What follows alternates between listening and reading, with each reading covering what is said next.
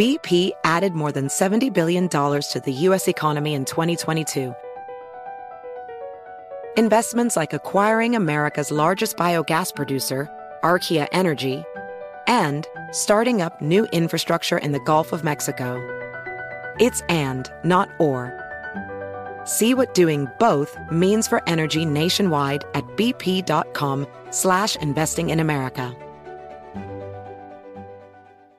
This is Holly Fry from Stuff You Missed in History class. The national sales event is on at your Toyota dealer, making now the perfect time to get a great deal on a dependable new SUV, like an adventure-ready RAV4. Available with all-wheel drive, your new RAV4 is built for performance on any terrain. Or check out a stylish and comfortable Highlander with seating for up to 8 passengers and available panoramic moonroof. You can sit back and enjoy the wide-open views with the whole family. Check out more national sales event deals when you visit buyatoyota.com. Toyota, let's go places. Saturdays are for sunshine, especially for your ears. With another election, ongoing wars, and natural disasters, we know the news can be a lot to take in. And we're determined to share the bright side of humanity. Every Saturday, take a breather from the headlines and hear all the uplifting happenings across the world with 5 Good Things, a new weekend edition of CNN 5 Things. That means you can find this goodness in the same feed as 5 Things. Listen to 5 Good Things on the iHeartRadio app. You're listening to Math and Magic, a production of iHeartRadio.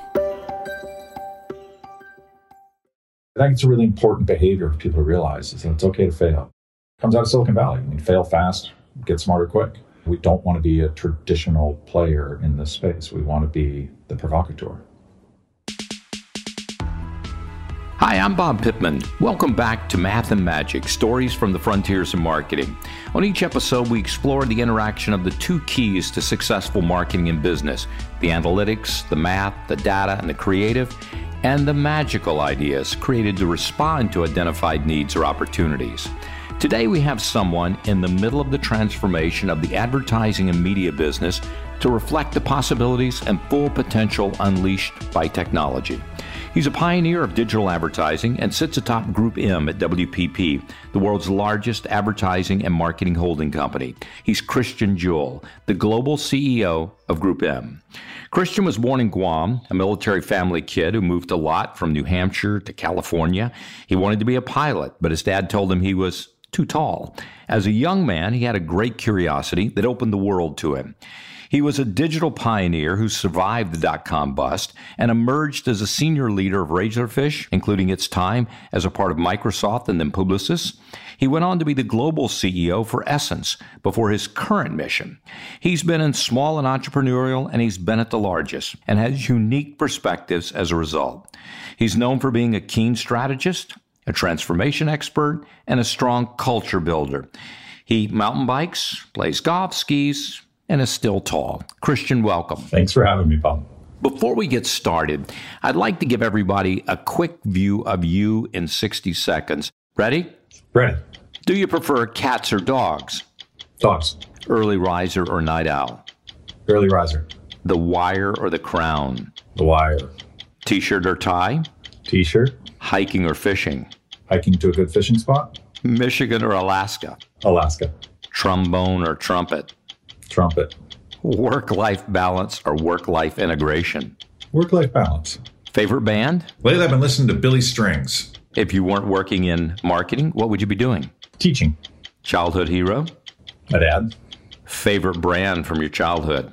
Alexander Couleurs made these great sweaters, and I thought they were so cool. Never had one. Pretty expensive back in the day. Marketing campaign you're most proud of? I love the Nike work that we did. Guilty pleasure? Pringles. Ideal Sunday afternoon? Walking the dog with my son. First concert? Paul Simon, Rhythm of the Saints. My mother took me. Ooh, first job? Washing dishes at Pasta Fresca outside Sacramento, California. Okay, last one. If you could time travel, would you go back to the past or go to the future? Future. Let's get started. Way back in 1981, we launched MTV, one of the first cable-only networks, and at that time, Nielsen just measured viewing of broadcast TV. You can imagine the advertisers' reaction. Great idea. Come back to me when you got some numbers. But a couple of folks saw this as an opportunity to get a jump on competitors. Roger Enrico was running Pepsi at the time and was hell-bent on moving his share against Coke. He saw all these young people watching MTV, so in the absence of any ratings, he buys us. Coke, on the other hand, said, we have no interest until you have measurement. And Coke sat on the sidelines for over 5 years. In that time, Roger moved the market share of Pepsi against Coke the most it's ever been moved, before or after.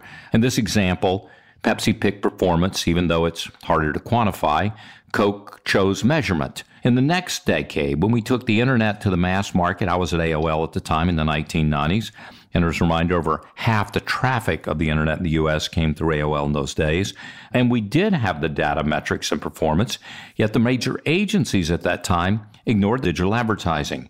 Even though AOL had gone from a few $1 million in advertising to billions of dollars in that 5-year period, 80% of the ad revenue did not come through agencies.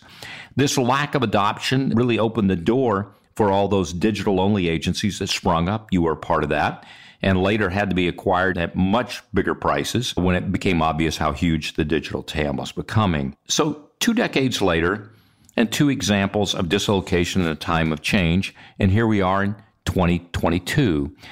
You're now not the new guard. You are the establishment. You're the global CEO of Group M with over $50 billion in billings, 35,000 employees worldwide, and you're evolving Group M to continue to be a major leader. So here's the question. How are you evolving the business, the structure, and the culture to take advantage of your unique data and enormous scale? And how do you avoid the pitfalls like the ones I just mentioned to make uncomfortable change acceptable to your organization? You talk about the early days of people taking risks without actually understanding the full metrics or measurement or the things that today we would take for granted in terms of putting a media deal together. I think there's always an element in advertising and marketing about, early movers and those who are willing to take a chance and the reward that can pay off with that.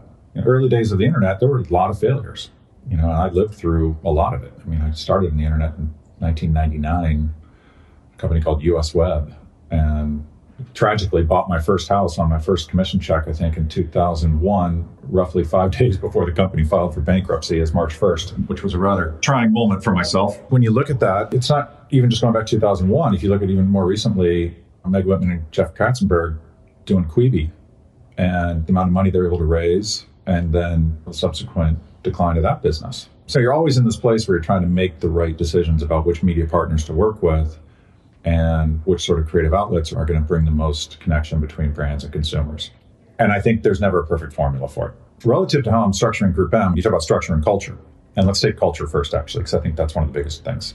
Coming out of Microsoft and Publicis and going into run Essence, which at the time was about 300 people, mostly in the UK, founder-led organization, really shaped my view on culture and the power of culture as a true economic differentiator for a business. Up till then, people talk about culture, they put mission and vision on the walls, and you see them around your office, and you're like, okay, great. But the very first management meeting I had with the 3 founders of Essence, we rented out a little room at Soho Lofts in New York, and I was all ready for the job. I started as a US CEO only, so I built these plans and growth targets and key accounts and management team structures and what we were going to do and technology implementations. And I walk into this room, and they're already there.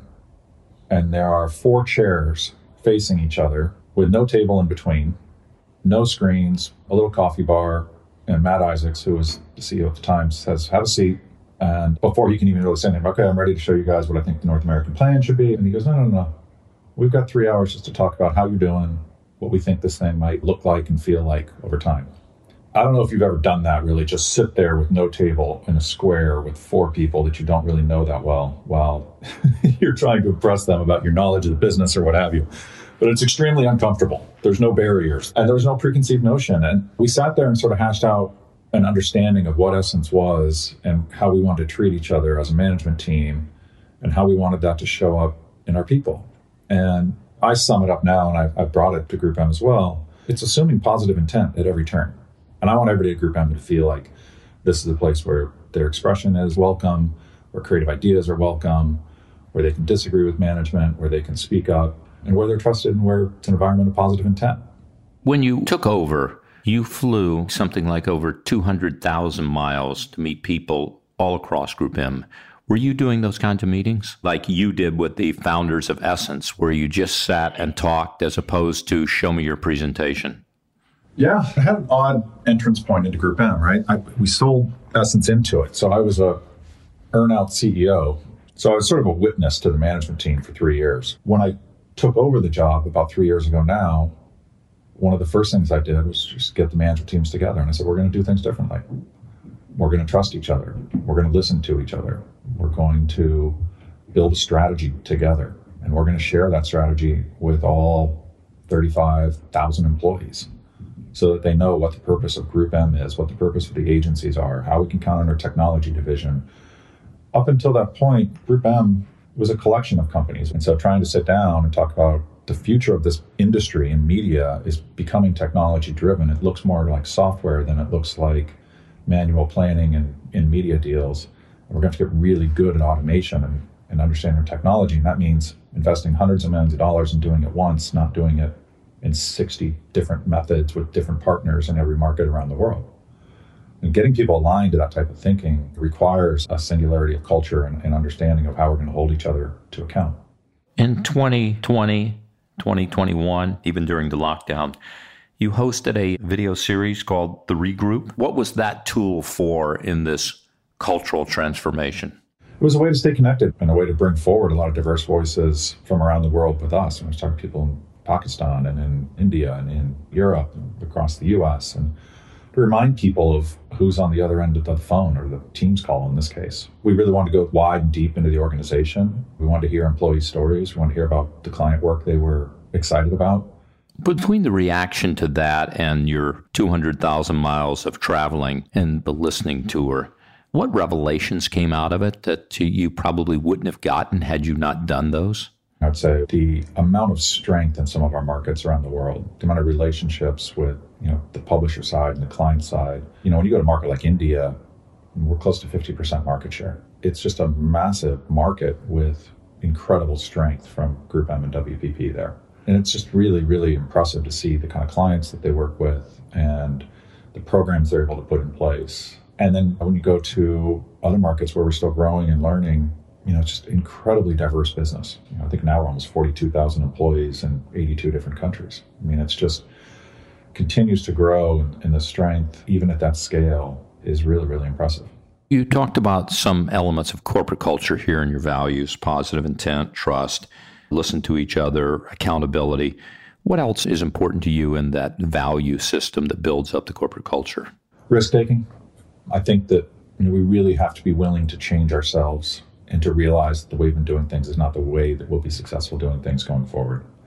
And the migration into digital, the migration into programmatic, I really rapidly accelerated our investment in programmatic channels, pushing out of home into digital formats, looking at what we're doing, connected television, new partnerships like the Netflix-Microsoft partnership.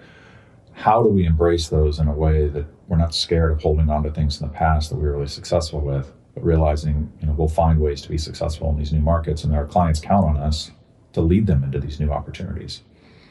And I think it's a really important behavior for people to realize is that it's okay to fail. And it comes out of Silicon Valley. Fail fast, get smarter quick. We don't want to be a traditional player in this space. We want to be the provocateur. I suspect coming into your job, you found that probably the appetite for that risk-taking and the fear of failure probably was at another level than you needed. How did you change that? How did you get people comfortable with that? Well, it's really important, and the key thing that I did was I did that tour around the world, and we formed something called our synergy strategy, which was really just defining Group M as a global organization, the accountabilities between management, agencies, an ambition to build a large global shared services and media delivery organization. And we're making great progress on it. It's showing up in our new business wins. It's showing up in client satisfaction scores.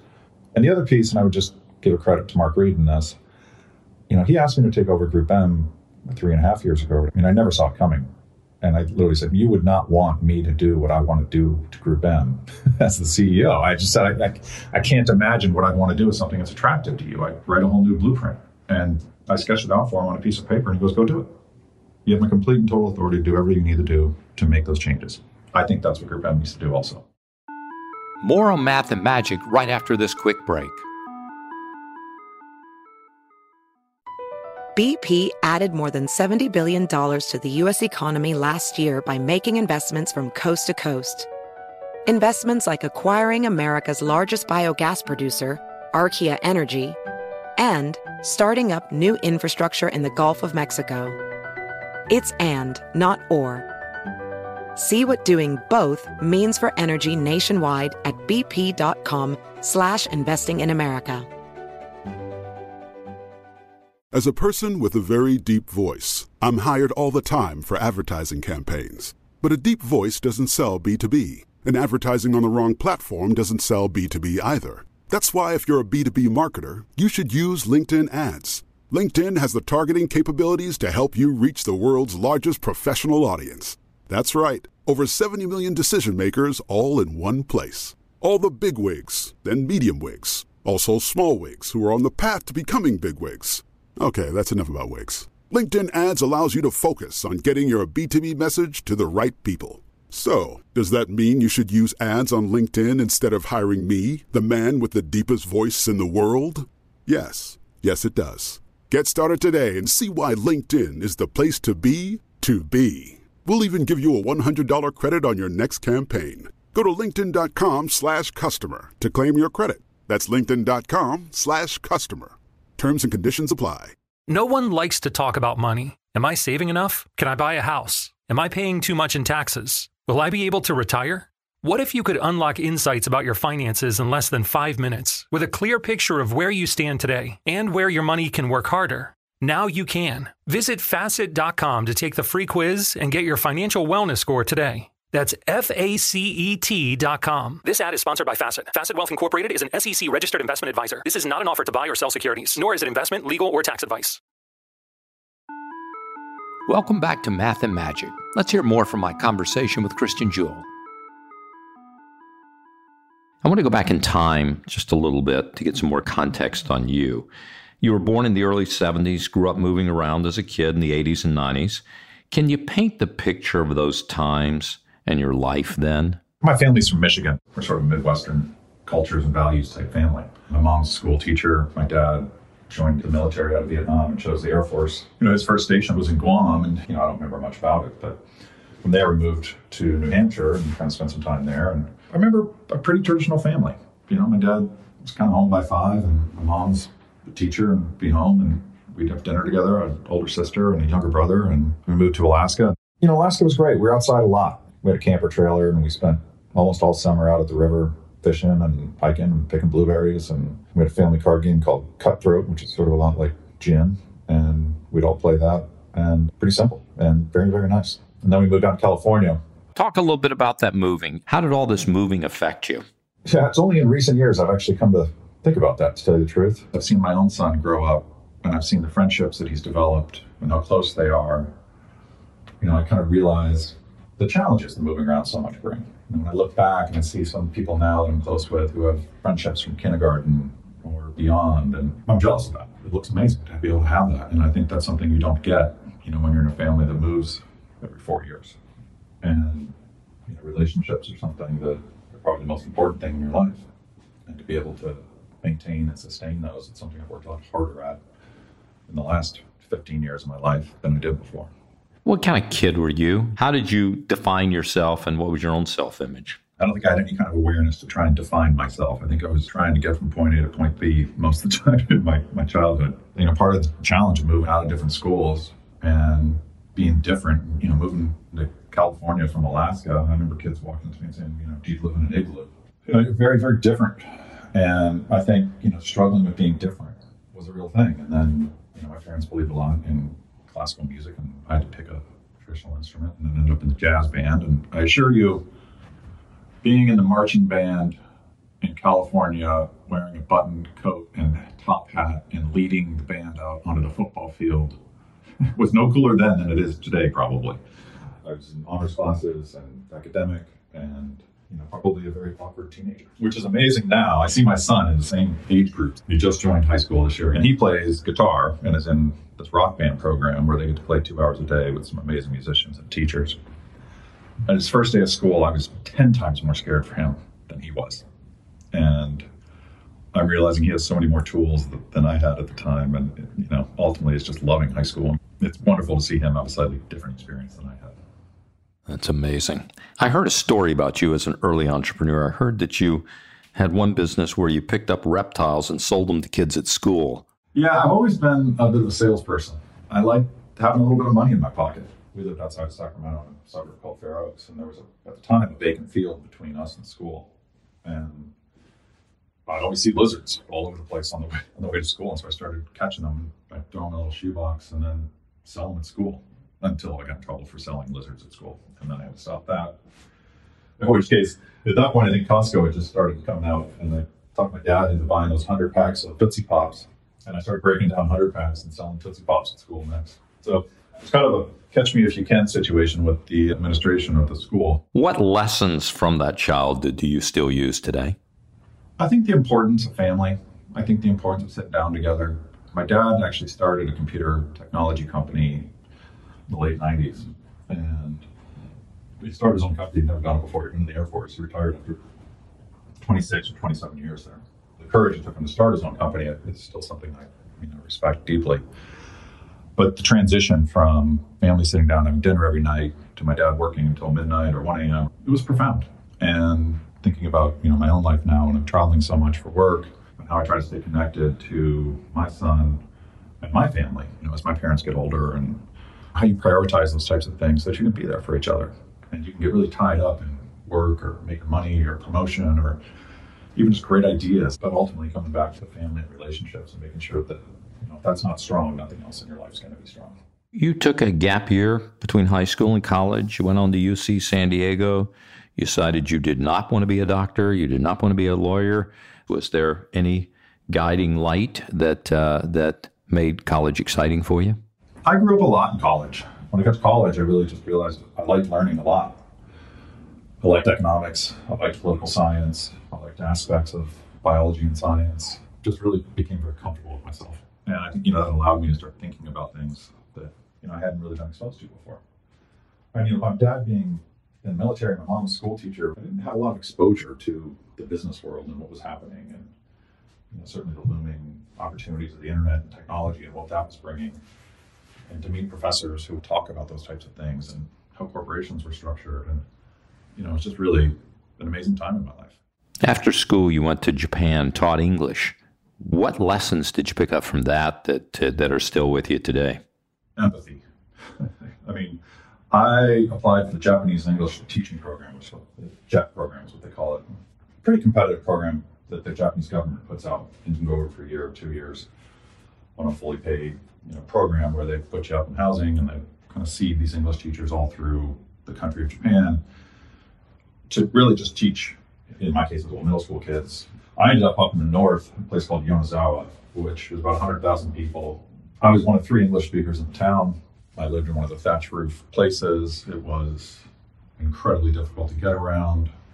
The amount of kindness that I was shown and the amount of people that would, as I was lost, not just point me in a direction, but walk me there. I think about it when I see tourists all the time now, whether it's anywhere I'm at in the world, but New York or San Francisco. That little bit of extra trying to help somebody feel like you're looking out for them and that you care and that you want them to have a good experience when they're in your country. Doing Math and Magic, I talk to a lot of people, and there's always something in the research that goes, wow, that's unexpected. And the unexpected in your case was you began your career at GE Capital, and knowing you and thinking about you at GE Capital seems so out of place. Tell us how you wound up there and what that was in terms of the stage of your career building. Yeah, so I came back. My dad at the time, like I said, he started a computer networking company. They sold in a lot of computers and technology to corporations and offices and things like that. He knew someone at Compaq. They introduced me to the general manager in San Francisco. I was sleeping on my college roommate's floor trying to figure out what kind of job I was going to get when I came back. They had a group called GE Capital IT Solutions. And they were a big computer and services reseller. And so I went in and got a job there as customer service, and I rode the J Church down every morning at 6 a.m. in a suit and tie, and got to know the technology side of the business. And then after about a year, they launched a big services group. And the services group sort of was the first thing that was accountable of anything remotely, to internet. And that's when things were just starting. It's one of those weird things that happened, but Levi Strauss company went into a review to outsource all their services when they were going through their restructuring.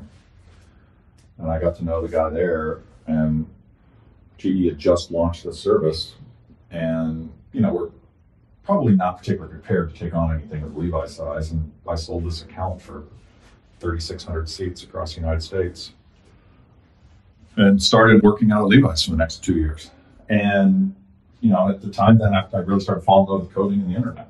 Then a company called US Web, somebody from the company went over there and took them over and look at these guys, and I couldn't believe it, Bob. I walked in like, there's free coffee, there's free food. These guys are giving away Harley Davidsons during their Christmas party. Like, what is happening here that I'm not a part of? And I went over there as a strategy account lead, and that kind of kicked off the next 15 years of my career. You survived the dot-com bust. You went through various iterations of the company until it became Razorfish and was eventually acquired by Publicis. What surprised you most about how digital advertising evolved? I mean, you were there really at practically the beginning. How did the reality contrast with your early view? I saw it all from Silicon Valley. Just the boom and the bust stories they continue to repeat when you see how things can get so big so quick and then get so small so quick. I'll never forget one of the iterations of the name was March 1st after US Web, which was kind of the biggest internet consultancy at the time. Bob Bernard was the CEO. I remember as we were going through it, I think Francisco Partners had just put in $150 million to keep the company afloat. And I saw Bob in the hallway and I said, "Hey, Bob, I just bought this house. Like, should I be concerned?" It's like, everybody else seems to be concerned. And he goes, "Don't worry, Christian. Ships this big don't go down." I'll never forget that quote. And 2 days later, we filed for bankruptcy and people's paychecks started bouncing. There were people who were having babies, and it turns out that Bob had stopped paying the premiums on our health insurance. So they were getting bills handed to them for $20,000+, thinking they had insurance when they in fact didn't have insurance. The cycles that we've gone through are just really tremendous. And the uncertainty that you deal with in some of those moments are something you have to get really comfortable with. I'm not kidding when I say I remember we used to take our paychecks and we'd go to one of those check cashing places to see if we could get them cashed, to see if we could get paid during those time periods. I think if you fast forward in today's workplace, it's evolved so much. I think the role of government has changed so much, sadly for the worse. I think people have really started to look at their companies as one of the most stable things in their lives. And the responsibilities that come with that when we think about equality and opportunity, the way we treat each other and the way we think about values and the way we hold each other accountable and hold our executives accountable. And I contrast that to when I started, when I really was just hoping my paycheck would cash. And it's a whole different world right now. I'm going to jump into it a little bit. Let's start with the first one, which is the dot-com bust, the beginning of the century, the big recession of 08, 09. You lived through both of them, the pandemic, business downturn of 2020. And now we are in a period of some uncertainty.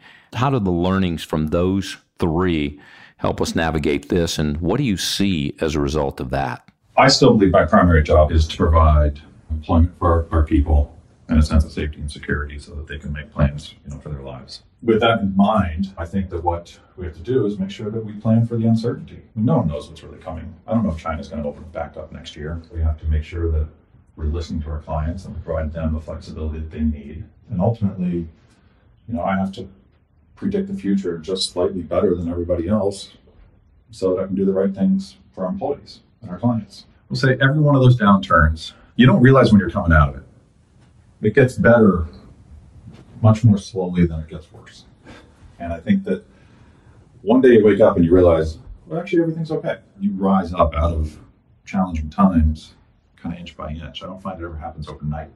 And I think just making sure that, you invest in the things during these time periods that are really important to you. Maybe you postpone a couple things that are nice to haves and you communicate.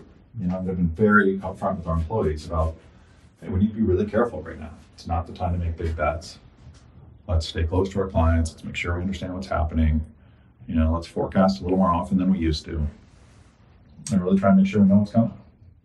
You were a strong advocate of diversity. How do you make it a priority and make inclusion a part of your culture and operations? And what are the hurdles to making all of ours, not just your company, our senior management ranks in American business reflect the diversity of the communities we serve? Well, we can never do enough. The simple truth is you have to believe in diversity. It's not a target or goal. The best leaders that are building really diverse and inclusive teams are those that understand diversity and inclusion is good for you. And diversity comes from a lot of different formats. People who come from different backgrounds, who weren't born on Madison Avenue, whose parents didn't work in the industry. Those are interesting people to bring into the business. People who are experiencing the way marketing and advertising works around the world right now. And you bring them in, you put them in leadership positions, and you start having different conversations. Let's talk about the media for a minute.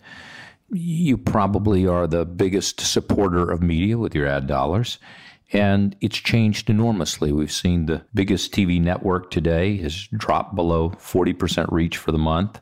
I'm in the audio sector. Here we are on a podcast. The death of peace and quiet, meaning people are filling up all those open spots now with audio, radio, playlist, podcasting are exploding.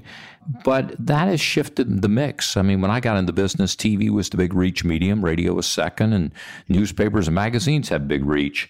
How do you change your outlook on media? You were there when people thought digital meant nothing, and now here it's number one in terms of media choices. How do you change those allocations? How do you get people to constantly watch and move things? One of the things that I'm most excited about running Group M is that, we are the biggest. And, when I looked at sort of what that meant, I didn't want Group M just to be known as big. Big's not always good, as we know. So, when I looked at that, I thought the largest opportunity about our size is to actually force the industry to take responsibility and actually be better than we are. And we came out with a mission statement about making advertising work better for people around the world. And I think that is the opportunity for media right now. I think we can make it less intrusive. I think we can be more respectful in how we run personalization. I think we have to really look at ethical use of data. I think we have to look at the platforms we invest in. And ultimately, when you talk about shifting dollars, I think it's up to us to represent the real cost of media to our clients. It's not just a reach and frequency equation, right? You got to look at what is the management's commitment to DE&I? What is their commitment to responsible journalism? And how do we score all of these types of things in a way that we can tell a client, okay, this is what, you've stated you care about these things, then this is the real score. It's, they're priced at a 12, but they actually cost 16, right? Or on the flip side, hey, here's a company that deeply cares about these types of things, and they're charging a little more for that, but you're getting something that really represents who your company values are, and now you can kind of walk the walk. And so in terms of shifting dynamics, whether it's digital or mobile or audio, obviously we're talking on a podcast today, there's always new formats coming and going, and it's up to us to help our clients kind of guide that complicated ecosystem.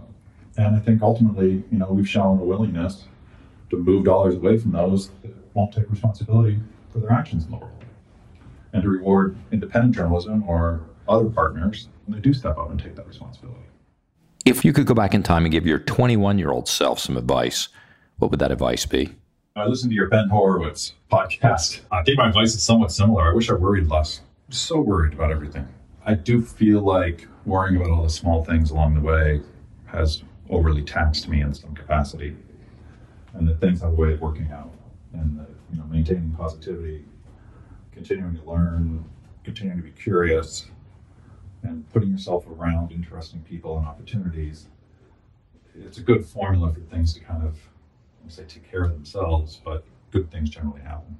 How do you deal with that in your work today? How do you encourage people to be aware, but not to let it get into worry? Or do you think worry is a positive attribute for them? I think an aspect of worrying is good. Healthy paranoia. Competitors would love to have our clients, and most of the time are rational. Sometimes they're irrational, and what does that look like, and how do we defend our business, and how do we make sure our clients are growing and feel appreciated? That's always a fear. I think reminding people about what we've come through in the last 3 years, and the strength and the resilience in the business and in our global leadership and the relationships we have with clients, and foundations in technology and our incredible partnerships in media. And I trust we'll all come together again to figure things out when the next tough time gets to us. We end each episode by giving a shout out to our influences. This podcast is about both sides, about those who see the world with numbers, analytics, and data, the math side, and about those who have the magic, the creativity, intuition, showmanship. As you think about it, who gets the shout out for the math side and who gets the shout out for the magic side? Well, I'd start by saying I believe the two are intrinsically intertwined.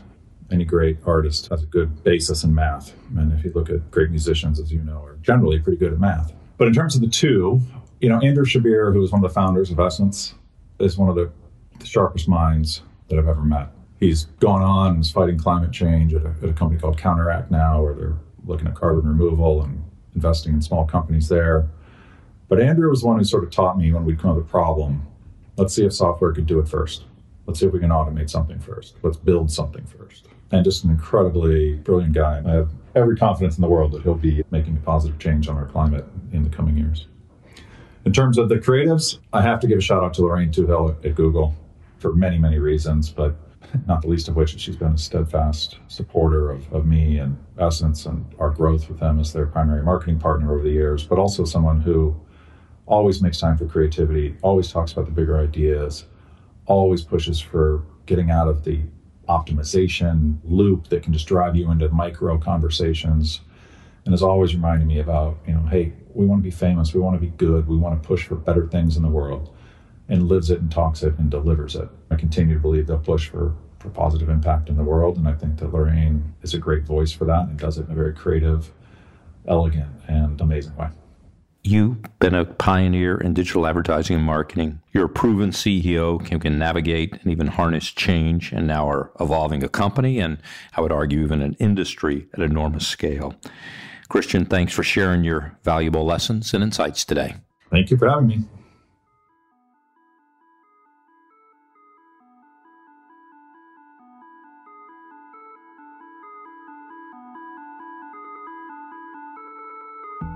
Here are a few things I picked up in my conversation with Christian. 1, take risk. As Christian says, you don't want to be the status quo, you want to be the change maker. Even if the path feels uncertain, keep pushing to create something new. 2, trust in positive intent. Set high standards, and no matter what happens, assume that your team wants to do their best. This assumption builds trust among colleagues and strengthens corporate culture. 3, plan for uncertainty.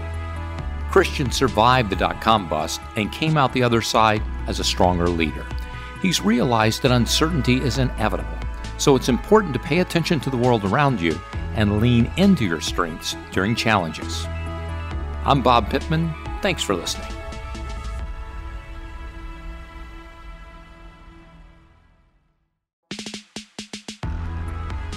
That's it for today's episode. Thanks so much for listening to Math and Magic, a production of iHeartRadio. The show is hosted by Bob Pittman. Special thanks to Susan Ward for booking and wrangling our wonderful talent, which is no small feat. Our editors are Derek Clements and Emily Marinoff. Our producer, Morgan Lavoie. Our executive producer, Nikki Ettore. And of course, Gail, Raul, Eric, Angel, Noel, and everyone who helped bring this show to your ears. Until next time. Allstate wants to remind fans that mayhem is everywhere, like when the tailgate party shows up at your house after the big win. Everything's great until the hot plate gets too hot for the tablecloth. Now your kitchen's up in smoke. And if you don't have the right home insurance coverage, the cost to fix this could sideline your savings. So switch to Allstate, save money, and get protected from mayhem like this. Not available in every state based on coverage selected, subject to terms, conditions, and availability. Savings vary. I'm Dr. Sanjay Gupta, CNN's chief medical correspondent, and this is Chasing Life. 3 out of 4 U.S. adults are considered overweight or have obesity. 75% of Americans. Dr. Fatima Cody Stanford. Our weight is one factor that plays a role in our health, but by itself, it doesn't give us the full story of who we are. We have to look at our full person. Listen to Chasing Life, streaming now on the iHeartRadio app. Welcome to 500 Greatest Songs, a podcast based on Rolling Stone's hugely popular, influential, and sometimes controversial list. I'm Brittany Spanos. And I'm Rob Sheffield. We're here to shed light on the greatest songs ever made and discover what makes them so great. From classics like Fleetwood Mac's Dreams to the Ronettes' Be My Baby, and modern-day classics like The Killer's Mr. Brightside. Listen to Rolling Stone's 500 Greatest Songs starting on March 13th on the iHeartRadio app, Apple Podcasts, or wherever you get your podcasts.